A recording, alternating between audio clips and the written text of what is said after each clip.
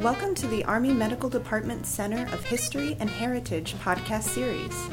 The opinions and statements of the speakers featured on this podcast are not necessarily the views of the Army or the Army Medical Department Center of History and Heritage. The goal of this podcast is to share the story of Army medicine with soldiers, military, civilians, teachers, researchers, and the general public.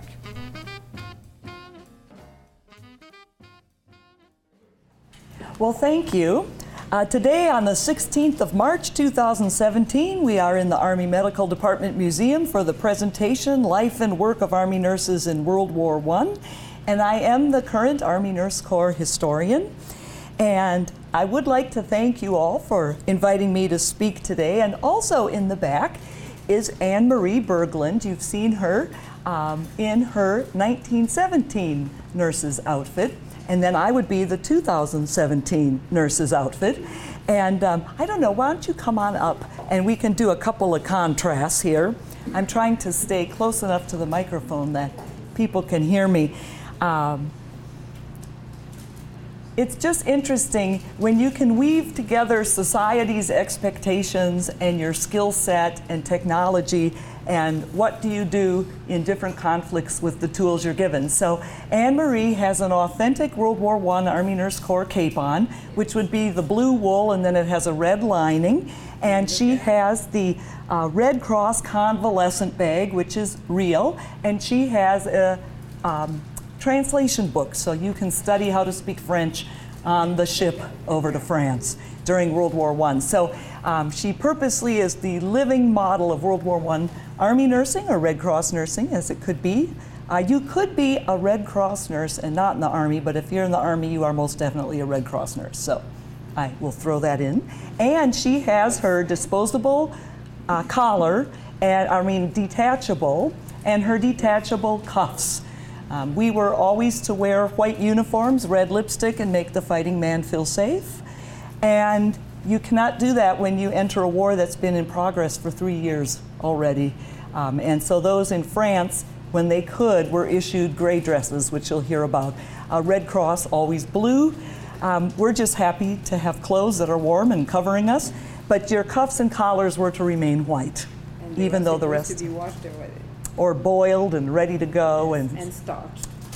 So Anne-Marie is on the board of the San Antonio Living History Association, and she gives tours in our museum also. So thank you for the teamwork for Preservation Fort Sam and the AMED Museum and SALHA. Thank you. And she's here for afterwards if you want to ask her more questions and what life was like in the Great War in France. And you have that delightful French accent to make it even more real. So I'm grateful that I can wear pants and decent kind of boots, and yes, so yay for 2017. So I must say that the opinions expressed in this presentation are mine. They are not the Department of Defense, and they do not necessarily reflect official Army positions, and they do not supersede information in official Army publications. So what we're going to do today is go through slides that are photos of actual artifacts in the museum, photos of nurses of the time, and you are certainly welcome to come back and take your time in our exhibit area. So we have role of the nurses in the 1900s, and to get us in the right mindset for this time period, here are your principal causes of death at the time, and you see that life expectancy is 40 years. So once we shift back that far, the next slide will show you nursing care responsibilities. What nurses could do at that time. They were housekeepers, they could observe effects of diets and medications, and there were a lot of baths they could give. And I wanted to list some for you because they're rather fascinating. There was the hot air bath, the sheet bath, the gelatin bath, the graduated bath, the vapor bath, the mud bath, narcotic bath, sand bath, mustard bath, sea bath. So lots of baths to learn. You see that they could insert catheters. That was most likely females helping females. That was a society expectation. You didn't necessarily touch or work with men, especially when your skill set is washing, unless you are related or married to them. Although if you were the nurse or your sister as the way of being a nun, then your selfless service, you could be doing those kinds of activities.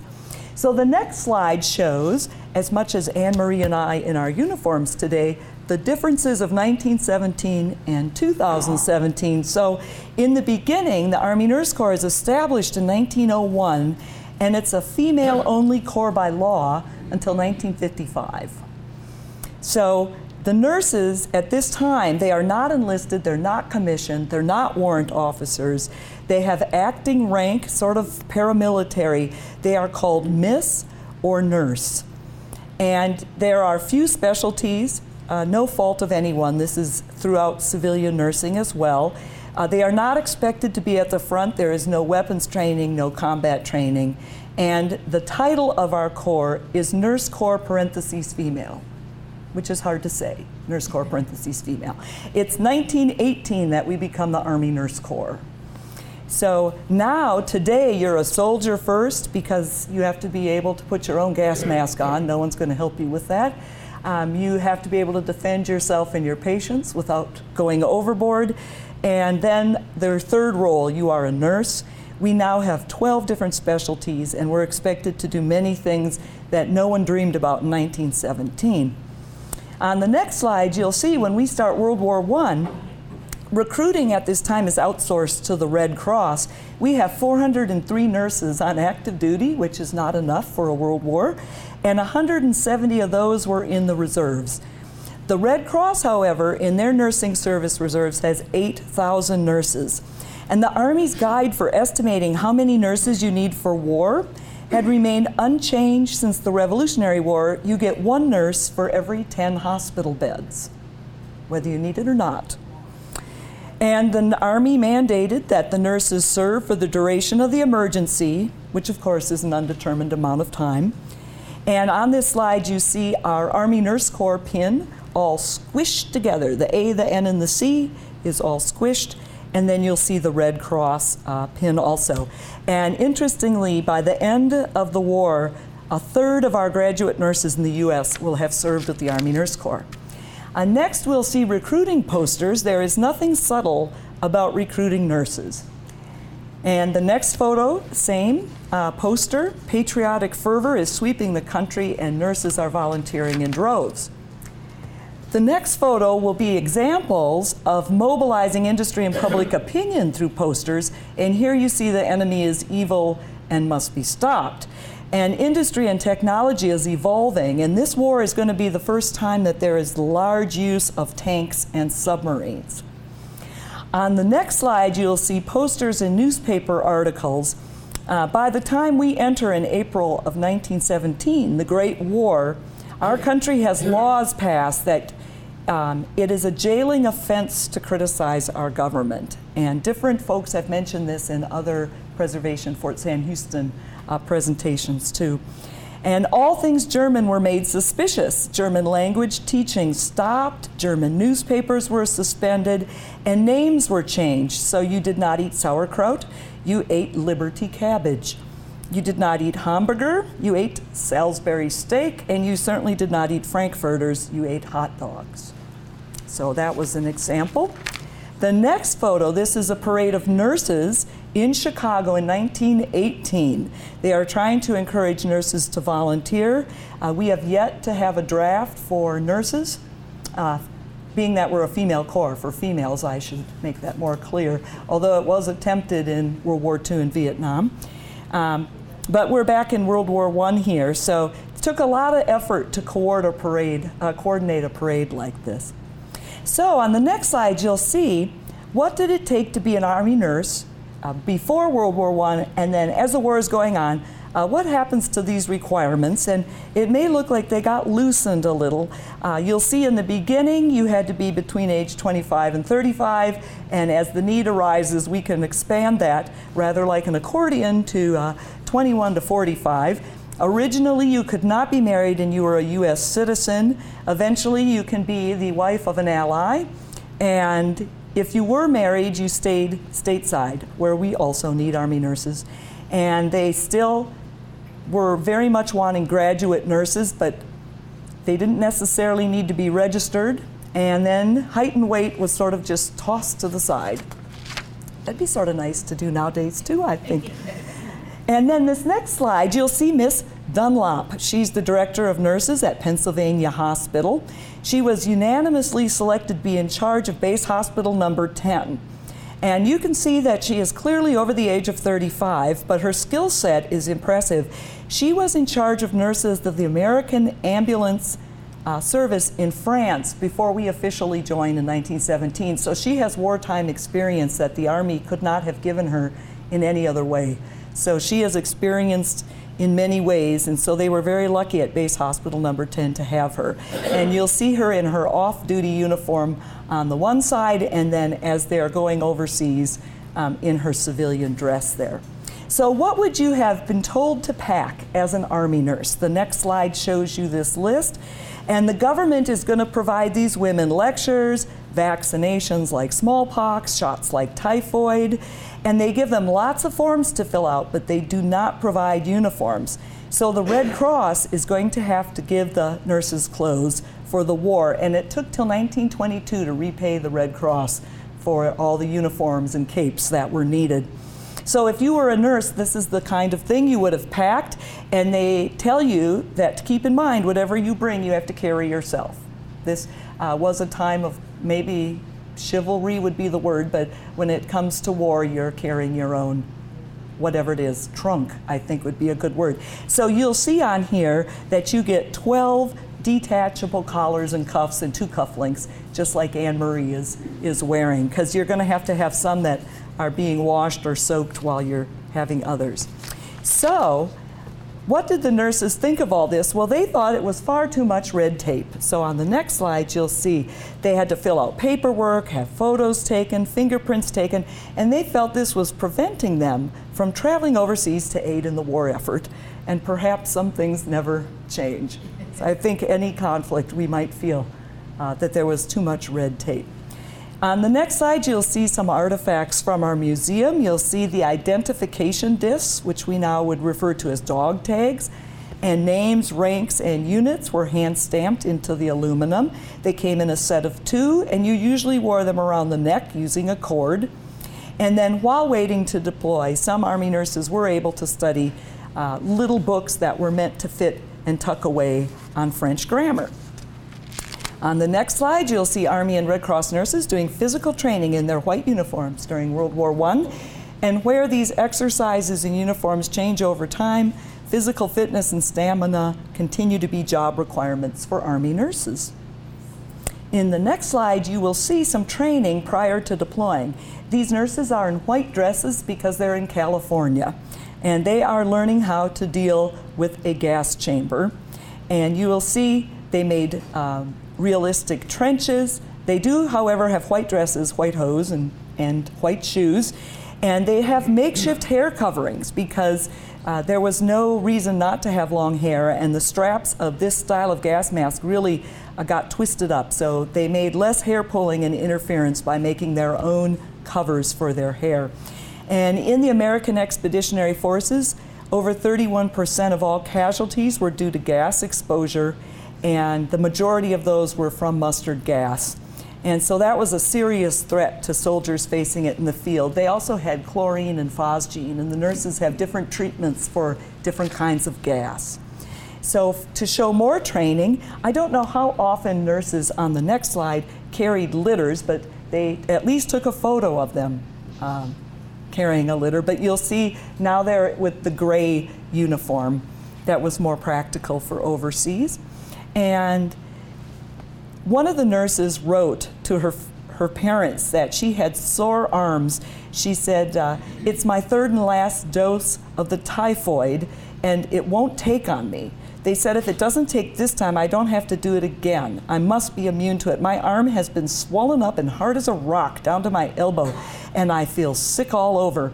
And she says if she loses her immunity papers, which we would know as shot records, she'd have to have the treatment all over again. The next slide shows African American nurses, and before the war, no African American nurses had ever served in the Army Nurse Corps. And then after our armistice is signed in November of 18 and the pandemic flu hits, 18 African American nurses are employed stateside to help with the flu. And then after August of 1919, there was a reduction in force and they are released from the service. And then officially in 1941, they are allowed to enter the Army permanently. So I thought that was of interest for our history. We also, World War I, had Army civilian contract nurses, and I didn't realize that we did that back then. But they were also needed to supplement shortages, especially during the 1918 flu epidemic. So on the next slide, you will see the uniforms, which uniforms are meant so you can easily identify who the person is and who they serve with, and perhaps which branch they belong to. And Army nurses during this war had to have on-duty and off-duty uniforms. And the sudden increased demand on olive drab material needed for fighting soldiers meant that these nurses were now going to have a blue outdoor uniform because blue was a ready available fabric for them. And the Red Cross got these uniforms together for them. They had a heavy blue overcoat. They had a wide-brimmed hat, straw for summer, felt for winter, and then they would pin their U.S. and their Army Nurse Corps pins on the collars of their jackets and coats. And this is a photo of Elizabeth Leanhoutz. She's taken this photo in New York City before she sails for France. She's with Base Hospital 22 out of Milwaukee, Wisconsin. She is 35 years old. She's been a nurse for 9 years, and she is correctly wearing her insignia, and her brother is going with her as an orderly in the same hospital. In the next photo is Agnes McFarland. She is a graduate of Westchester Hospital in Pennsylvania, and she served with Base Hospital number 10. This is not an official Army photo because she has made an adapted neck covering and an adaptive hat, which is very important to stay warm and healthy. And what's interesting is Julia Stimpson, who was the director of the nursing service of the American Expeditionary Forces, also position of chief nurse of the American Red Cross in France, which is very handy when you're in charge of Red Cross and Army nurses. You can move them wherever you need them without having to ask a billion people. Anyway, she published a letter in 1918 listing the elements of a proper uniform, so you know someone must not have been doing it properly or she would not have had to do that. And she delineates that you are not going to open the collar lower than one button below the neck, and nurses cannot add items, collars, cuffs, spats, furs, flowers, jewelry, walking sticks, veils, or hand purses. So I never really thought of wearing a veil, but now I might want to do that. And in 1918 in the summer, the War Department gives authority that nurses can wear wound and service chevrons the same as officers and enlisted men. So you'll see in some pictures where they have those chevrons. This is our World War I exhibit here in the museum, and this dress was worn by Nurse Cora Alderton. She was with Base Hospital number 51, and that hospital treated patients directly from the front, and at the end they treated more than 12,505 patients. And a nurse in Base Hospital number 1 had this quote that she wrote home: "Many of the nurses appeared for the first time in their war uniforms, nun-like in their gray and white simplicity, clown-like after the first washing, with strips of purplish gray fading into sickly white." So uniforms can be a problem along the way. The cape in the case here is Army nurse Esther Kemp. She was assigned to Walter Reed General Hospital in Washington, D.C., and the shoes are from Army nurse Gertrude Hartman during her World War I service, and she served with Base Hospital number 72, and they stay in France November of 18 until April of 19. In the next slide, you will see Army nurse Gertrude Hartman's navy blue fur hat and the Grosgrain ribbon that she would have worn with her outdoor uniform. And the trench art on the Brodie helmet is from Johns Hopkins University graduate nurse Vashti Bartlett. And from March of 1915 to January of 16, so before the U.S. enters this conflict, she serves with the American Red Cross in France and Belgium. And she's fluent in French. And then from March of 17 to August of 1918, she is in the Department of Nursing Bureau of Field Nursing Service, Red Cross headquarters in Washington, D.C. And in August of 18, she goes back to France to serve with Army Nurse Corps. She's chief nurse of Base Hospital number 71, and then she's assigned to Siberia, to the Siberian Expeditionary Forces to help stop a hantavirus. So where we think we're really something with Ebola and our big space suits, we're sending Vashti Bartlett off to Siberia to handle hantaviruses in 1919. So how to remain humble as an Army nurse, I guess.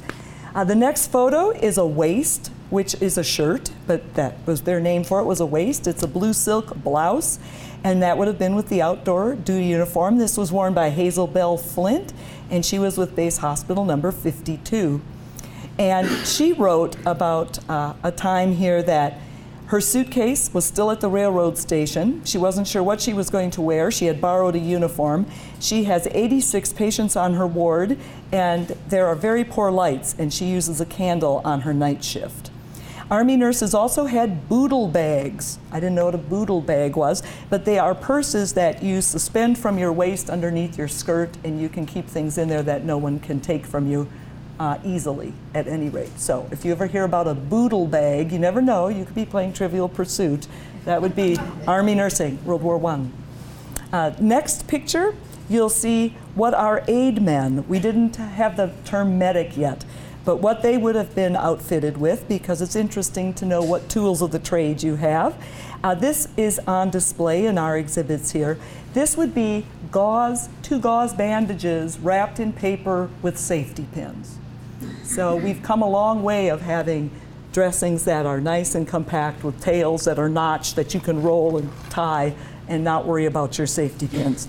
But this is how the aid men were trained. And the next slide, you see they would have had 10 pouches. They would have had 2 of those paper with gauze and safety pins in each pouch. And you'll see the Red Cross brassard, the armband. On the next slide, this is a souvenir belt made by patients at Base Hospital number 10 for Army nurse Imogene Lloyd.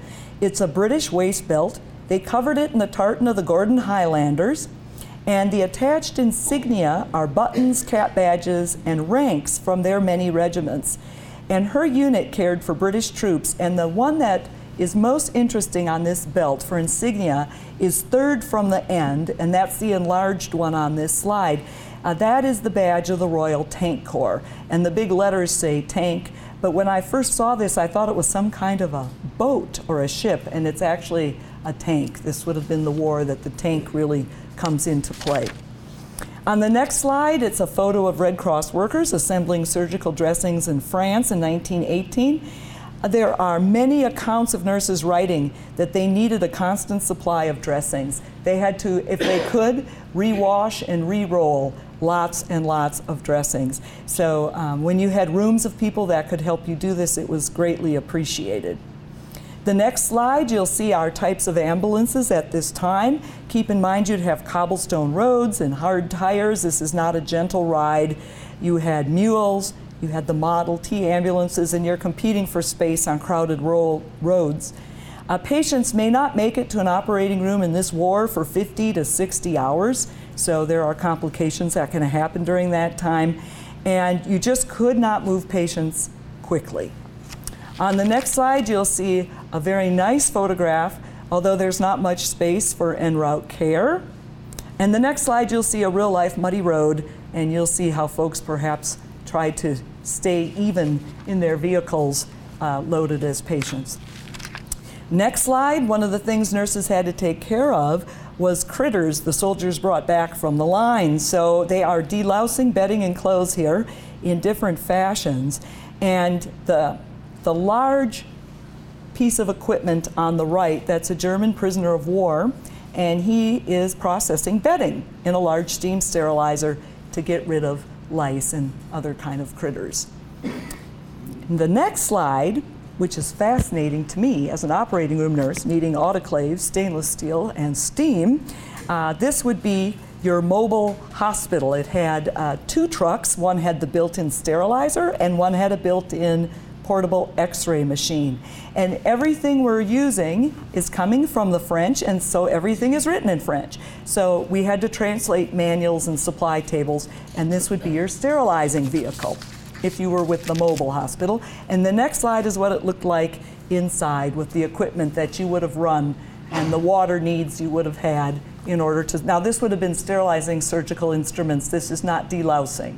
We don't do the same thing. Like, we do not process food dishes either in our autoclaves. The next slide is really pretty clever. It's a heating chamber for shock cases, and this is still, of course, World War I, so they don't have the physiology we know of today about shock and treatment, but they did know the warmer the person was, the better it was for blood clotting, and they realized that they could elevate feet to keep blood around the heart and the head. And so what they did is they had this chamber, which you see on the one side, the wooden chamber, and that would fit over the patient on their bed, and they would put blankets draped over the top, and they would heat with alcohol or kerosene lamps and candles to keep the patient warm. So it's interesting that that started way back then. Today we've got all kinds of commercial devices that plug into the wall and keep you nice and warm. So if you are going on your oceanic journey, you've now completed your training, you've finished your red tape, you've taken your oath of allegiance to the United States, you've packed your trunk. So now here you are as a group. And these gals, you'll see, have the number 10 on their uniform because they're in base hospital number 10. They're on the SS St. Paul and they're heading to France. And military regulations forbid Army nurses from saying where their destinations were in Great Britain or France when they wrote letters home. Diaries were also forbidden, and any outgoing mail was censored. And then you'll hear me refer to letters home and diaries. But at any rate, you were not supposed to give away where you were, your location. The next photo, you see all kinds of humanity fitting onto a ship. On board ship, the nurses lived under a constant threat of attack by German submarines. And so to lessen that risk, all ships sailed under complete blackouts. So after dark, deck lights were not turned on, smoking was prohibited, and the portholes had to be closed before you lit any lights in the cabins. Ships took 8 to 10 days to cross to England and France. Some were converted freighters. Convoys could consist of 14 vessels, and nurses were put into crowded quarters, 2 to 5 to a room, and would like to have spent most of their waking hours on deck. The next photo is another shot of nurses on a ship, and Colonel Florence Abbey Blanchfield, who is later Chief of the Army Nurse Corps in World War II, but at the moment she is a nurse with no rank in World War I. She's with the American Expeditionary Forces here, and she describes that when she traveled to France, all nurses were required to sleep in all wool swimsuits that had feet in them, because if they were to be sunk by torpedoes, they would survive the frigid waters longer in a wool suit with feet. But you were not to walk around in this and have the men see you like that. You would have to look like Anne Marie. No wool suit with feet. Nurse Elizabeth Lewis wrote about Red Cross and Army issuing life-saving devices called diving suits, and she was told that she would keep warm and dry for 48 hours if she was to float in the ocean. Nurse Elizabeth Weaver said they had unsinkable suits worn for any length of time. In the coldest of water, there was lead in the bottom of the feet, so you'd keep upright, and they put cork in the chest, so you would be buoyant, and you had a whistle, so someone would really hear you in the large ocean, floating about indefinitely, waiting to be rescued. So next slide, you'll see how the hospitals were organized to deploy forward. We took an idea of taking 50 well-established civilian university hospitals that were across the nation that could go as a unit that already knew each other, that knew how to do things together, and off to war you'll go. And the Red Cross purchased and stored equipment. The Red Cross enrolled the docs, the nurses, the enlisted men, And then the idea was, once you go to war, everything is turned over to the Army, which may or may not happen, but there's still a happy ending. And then the next slide will show you medical support by military echelon, because the Army is trying to push care as forward as they can, because they can't evacuate with mules and Model Ts like we can today. So that is just showing you how many folks you're to be taking care of with what kind of trained person. And the next slide, you'll see Zone of the Army's hospitals, where you've got field hospitals, mobile, and evacuation. And your field hospital was the first place for significant medical treatment, but there would be no nurses there. Those slides are not coming up. Oh, well, there's the field hospital. Is that the right one? Yeah. Yeah, the field hospital is the first place that you would get your medical treatment. You just wouldn't have nurses there. And then you'll see you go to the mobile hospital and then the evacuation hospital. Next, you've got the role of the chief nurse. And chief nurses were very important because they oversaw the quality of patient care given by the nursing staff. And they also had to advocate for their nurses' well-being. Colonel Florence Abbey Blanchfield, again, a nurse now with no rank in World War I, was chief nurse of Camp Hospital 15 in northern Brittany. She was one of 28 nurses tending to 15,000 patients. And her quote was, "Keeping up morale was as big a job as professional duties." This particular photo, you see Nurse Julia Stimpson on the right. She's chief nurse of Base Hospital 21 at this time, and sitting next to her is Nurse Taylor, and they're waiting for their evening report.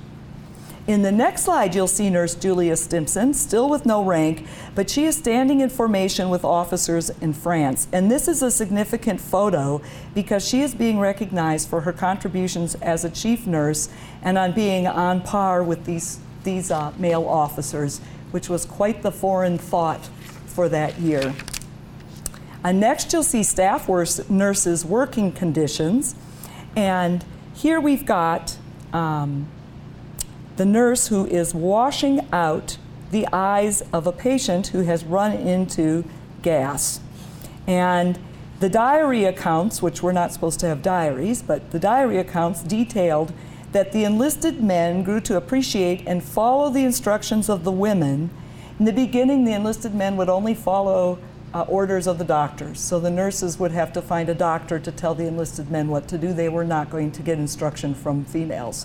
So over time, when the women exhibited stamina, creative problem solving, and a sense of humor while suffering similar deprivations of war, then everybody got along. So it's interesting that how things evolve. And in France, again, at this time, all water has to be boiled before you can drink it. There's not a lot of hot water for laundry, and they had fixed hours that you could do those types of things.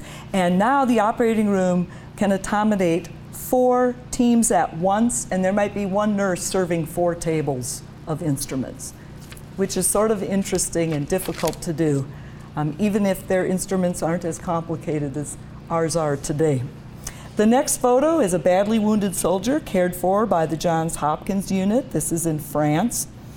And by 14 April of 1918, the Surgeon General issues a circular letter stating in no uncertain terms that the head nurse was second in authority only to the ward surgeon, and they repeated in quotes, "The head nurse is in charge." Responsibilities were shared with the ward master, but the nurse had full responsibility of ward management. So it better defined what a nurse could do. It did not give them any more status or any more pay, but it made life a whole lot easier in patient care. The next photo, this is Ward O, the fracture ward, base hospital number 115th. This is in France. In this particular hospital, they took 86 different hotels and they used them as hospitals. Not all of the 86 were hospital related, some would have been supply storage, but one of these hotels was 9 stories high and set up with over 1,600 beds. And that was later increased to over 2,900 beds. And what you see, because it's a fracture ward, they have to construct these traction frames so that they can suspend the limbs so they don't shrink or contract. So you're making fracture frames for beds for upwards of 3,000 patients in a 9-story hotel that probably does not have a working elevator if you need to move them up and down from the OR and back to wherever. So this is the kind of work that these nurses would have seen. The planning factor for base hospitals, which has 500 beds, was 46 nurses. Many times nurses had at least 50 or more patients to themselves. They also could have 2 to 3 corpsmen, and if you were an active convalescent patient, you were also put to work. Your shortest day was 12 hours. They would call a mass casualty event, which we call a mass cal, patient drives. And when they had a patient drive, then that might be 18-hour days. Next photo, more traction wards. This happens to be base hospital number 21. And they describe this as looking like a carpenter shop. They've got 10 beds under wooden canopies where their shattered legs of our blown to pieces men are fastened. When a leg is broken in half in a dozen places, and they are infected besides, it's a trick of carpentry and mechanics to make them comfortable, put on extensions so the legs won't contract and shrink while they're healing, and make it possible to irrigate the wounds. The next photo, fracture ward. Now this is base hospital number 41. We're in Paris, France. And in the very, very back of that long tunnel of patients is the nurse with a dressing cart. So if you can imagine yourself giving care to this number of patients with your dressings that you hope the Red Cross is providing so you don't have to wash the yucky ones on your time off to re-roll. This is the volume of patients they saw. The next slide, this is going to be stateside. This is Debarkation Hospital number 2 in Fox Hills, New York City, also known as General Hospital number 41. And during any war, it's important to remember the contributions of Army nurses serving stateside. Sometimes we overlook these contributions. But here, in the center of the photo is Nurse Eleanor Baylor, and she's with a patient, and they happen to share the same birthday. So they had an impromptu birthday celebration and someone took a photo. So stateside, they were busy with their patients also. Next, you'll see camp hospitals in the United States. And by this time, the Army was well versed that you needed camps that were designed so that you had a direct positive effect on the health of soldiers. And so that we are now tracking diseases in camps, we're looking at disease rates against those of the civilian community in previous conflicts, but you'll see how we still have to pack quite a few bodies into a space. So we've got the theory, and now we just have to hope we can make that work. Your next slide will show the outside view of nurses' quarters at Camp Pike, Arkansas. So contrasting to today, I don't know how many people would ride their horses right up to the outside of the nurses' quarters. Next slide, general hospitals. These are going to be large. They have a regional role. They take care of complicated and unusual cases. They're pretty academic because they study diseases and cases no one else is going to see, and they also train junior physicians. So this is Hotel Cape May. It was built in 1908. It had been a 350-room motel, but the Army will lease it and turn it into General Hospital number 11. In the next slide, we have example of a base hospital. These are large overseas. They are located far from the battlefield. They're going to provide definitive treatment. They're highly specialized, usually in excess of 500 beds, and many would go to 1,000 once the war began.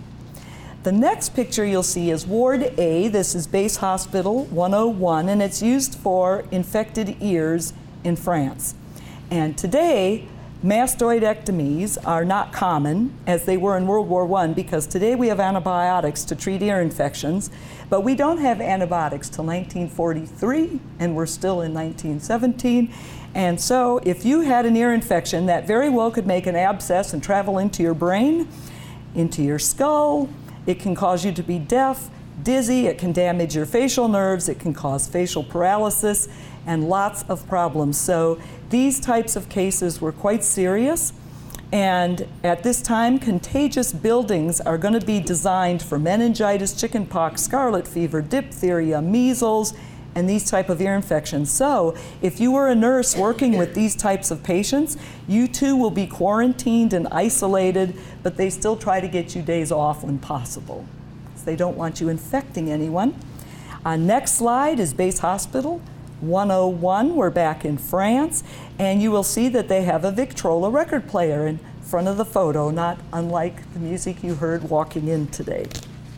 Next slide is Base Hospital number 52 in France. This is their operating room, and they have 3 tables running simultaneously.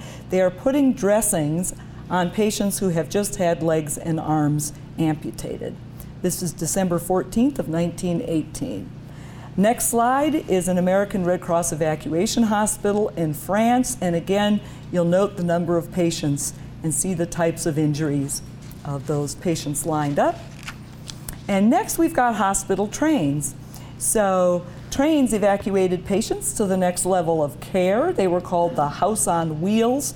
There were quarters for the staff. They had a rolling kitchen and a number of cars fitted out as wards, and their bunks could be 2 or 3 deep along the sides. Some were fitting about 360 beds. If you gave up your staff beds, you could expand to perhaps 396. Sometimes the railways got congested. Patients could stay on a train 2 to 3 days before reaching that next level of care, probably a base hospital. And the slide on the right side shows that if needed, they could do surgeries on the train. I don't know how many times that happened, but they had that capability. The next slide, you've got treatment that differs basing on different injuries, and with the different gases, they had different treatments. This is a specialty team, and this one is taken in, this was the 89th Division patients being triaged in early August, and so you see the nurse in the picture with her hat and her apron, sorting out folks here to see what kind of treatments they'd be needing. Next, to show you living conditions, this slide shows a stove used by nurses with the British Expeditionary Forces in France, and you'll see that they had coal for heat and they had a kerosene lamp for light. Next slide would be nurses' quarters back at Camp Pike, Arkansas. And then the next slide is an unknown location, but way in the back you see they have a piano. So life is pretty good in that nurses' quarters. Here you'll see a photo of a nurse working in an American Red Cross evacuation hospital in France. Environmental and logistical factors could make life difficult for nurses. Lighting was difficult to maintain for work or recreation, especially if you had enforced blackout periods.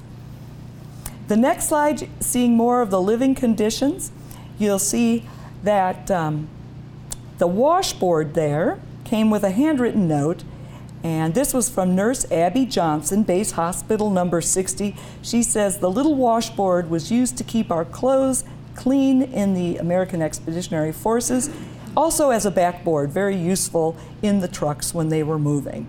And then you'll see the field conditions where the nurses would be doing their own laundry.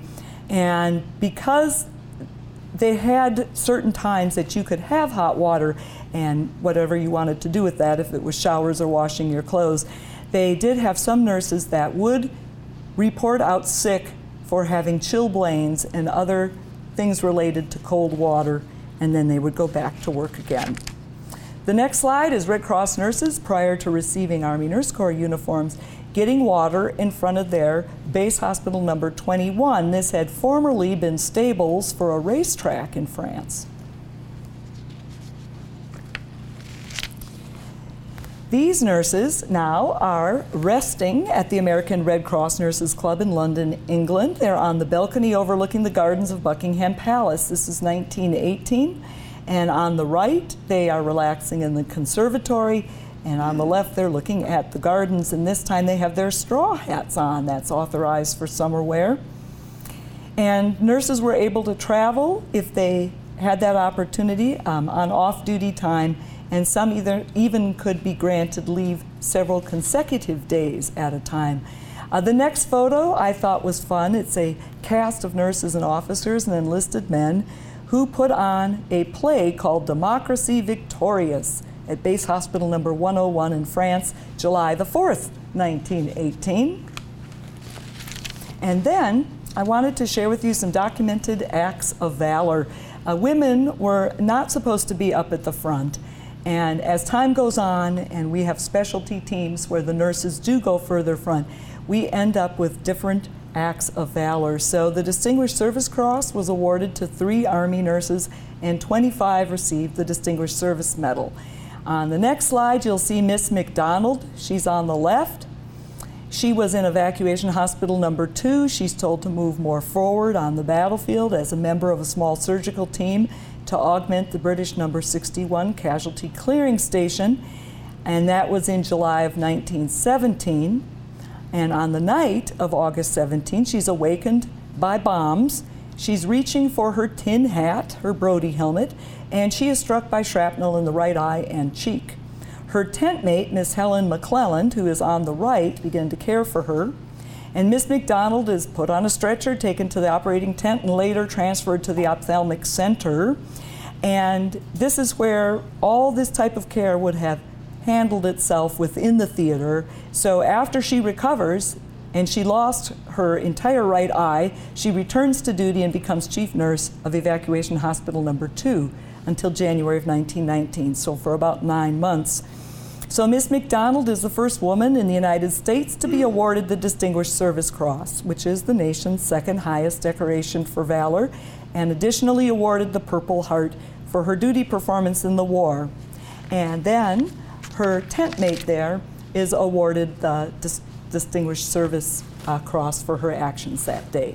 The next slide on the left in the hat, 25-year-old Linnie LaCrone, and on the other photo is her good buddy Irene Robar. They were assigned to shock team number 134, and they augmented field hospital number 127. They are both awarded the Citation Star, which is the predecessor of the Silver Star, for gallantry in action during an artillery barrage, July 28, 1918. And the shock teams were specially trained physicians and nurses and enlisted men, and they used advanced things such as warming therapies and intravenous fluids. So the next slide, you see Miss Lily LaCrone's Silver Star citation. And what is fun, for me anyway, is you'll see they had to cross off his valor and write her and award her instead of him, because I guess they thought it might not happen again, so why make a female citation?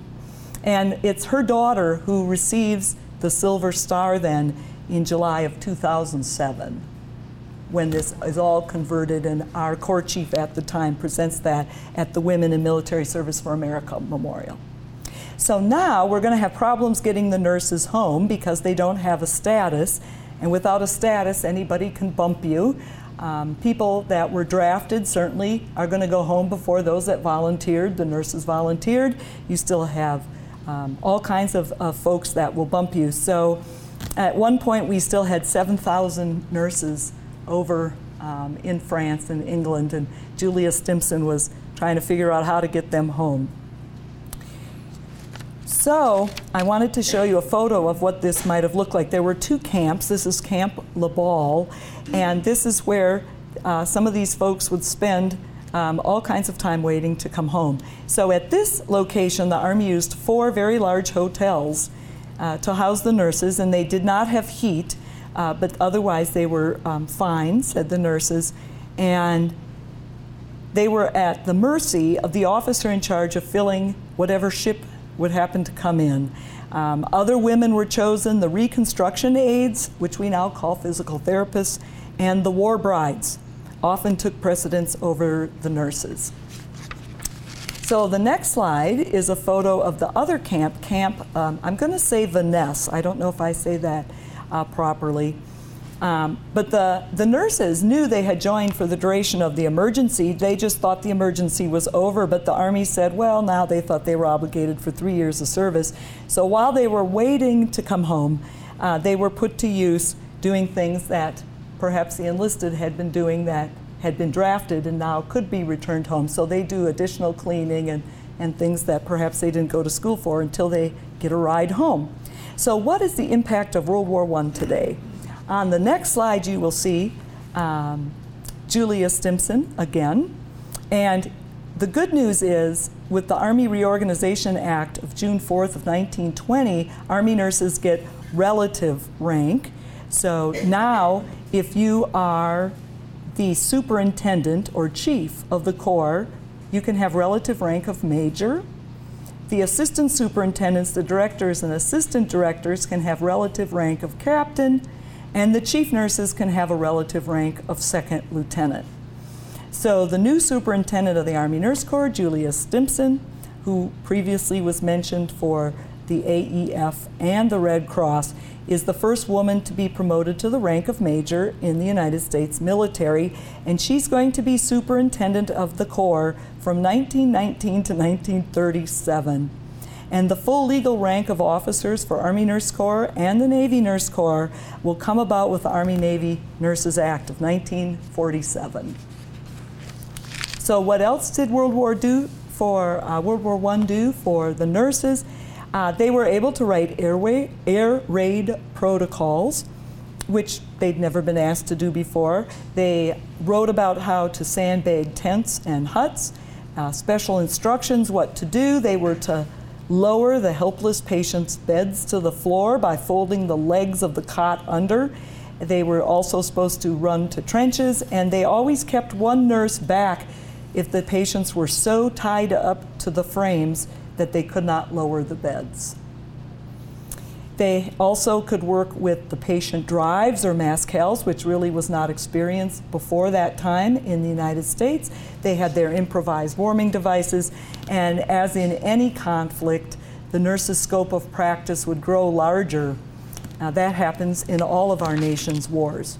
So World War I cements the role of specialty nursing, the nurse anesthetist, the operating room, the hospital trains, shock nursing, and the psych nurses. This grew in an intense fashion, and they created a special place for themselves within the Army and the Army Nurse Corps. And this is an artifact we have stuck in the wall as you walk out of our glass hallway in between Korea and Vietnam. These plaques, these World War I memorial tablets, were made by our medical units. They wanted never to forget their fallen comrades. They wanted future generations to always remember the contributions of the AMED during the Great War. So they would put ads in popular medical and nursing journals, and they were soliciting contributions of $1 each from medical department workers.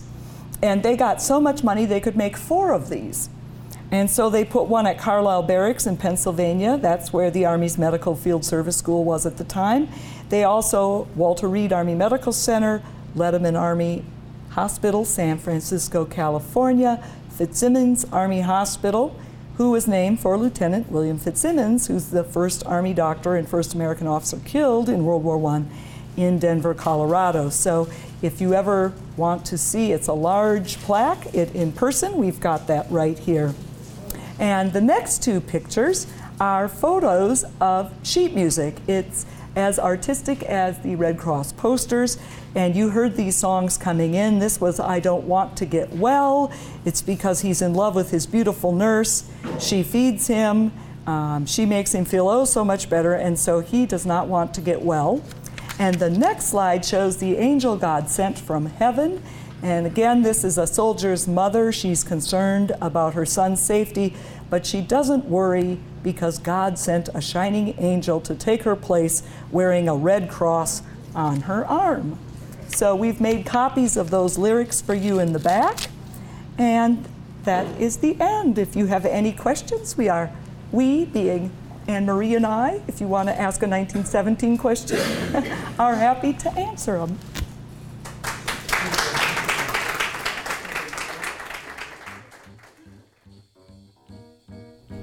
Thank you for listening to our podcast. To learn more about the Army Medical Department Center of History and Heritage and find education support for soldiers, military, civilians, teachers, researchers, and the general public, please visit our website at history.amed.army.mil. The U.S. Army Medical Department Museum is free and open to the public Monday through Saturday, 10 to 4. Remember to bring a valid ID to the Fort Sam Houston Scott Visitor Center at Harry Worsbach Gate, south of the Fort Sam Houston Golf Course on Harry Worsbach Road. If you have any questions, please call the AMED Museum at 210-221-6358 or visit the Joint Base San Antonio website for current base entry requirements at jbsa.mil.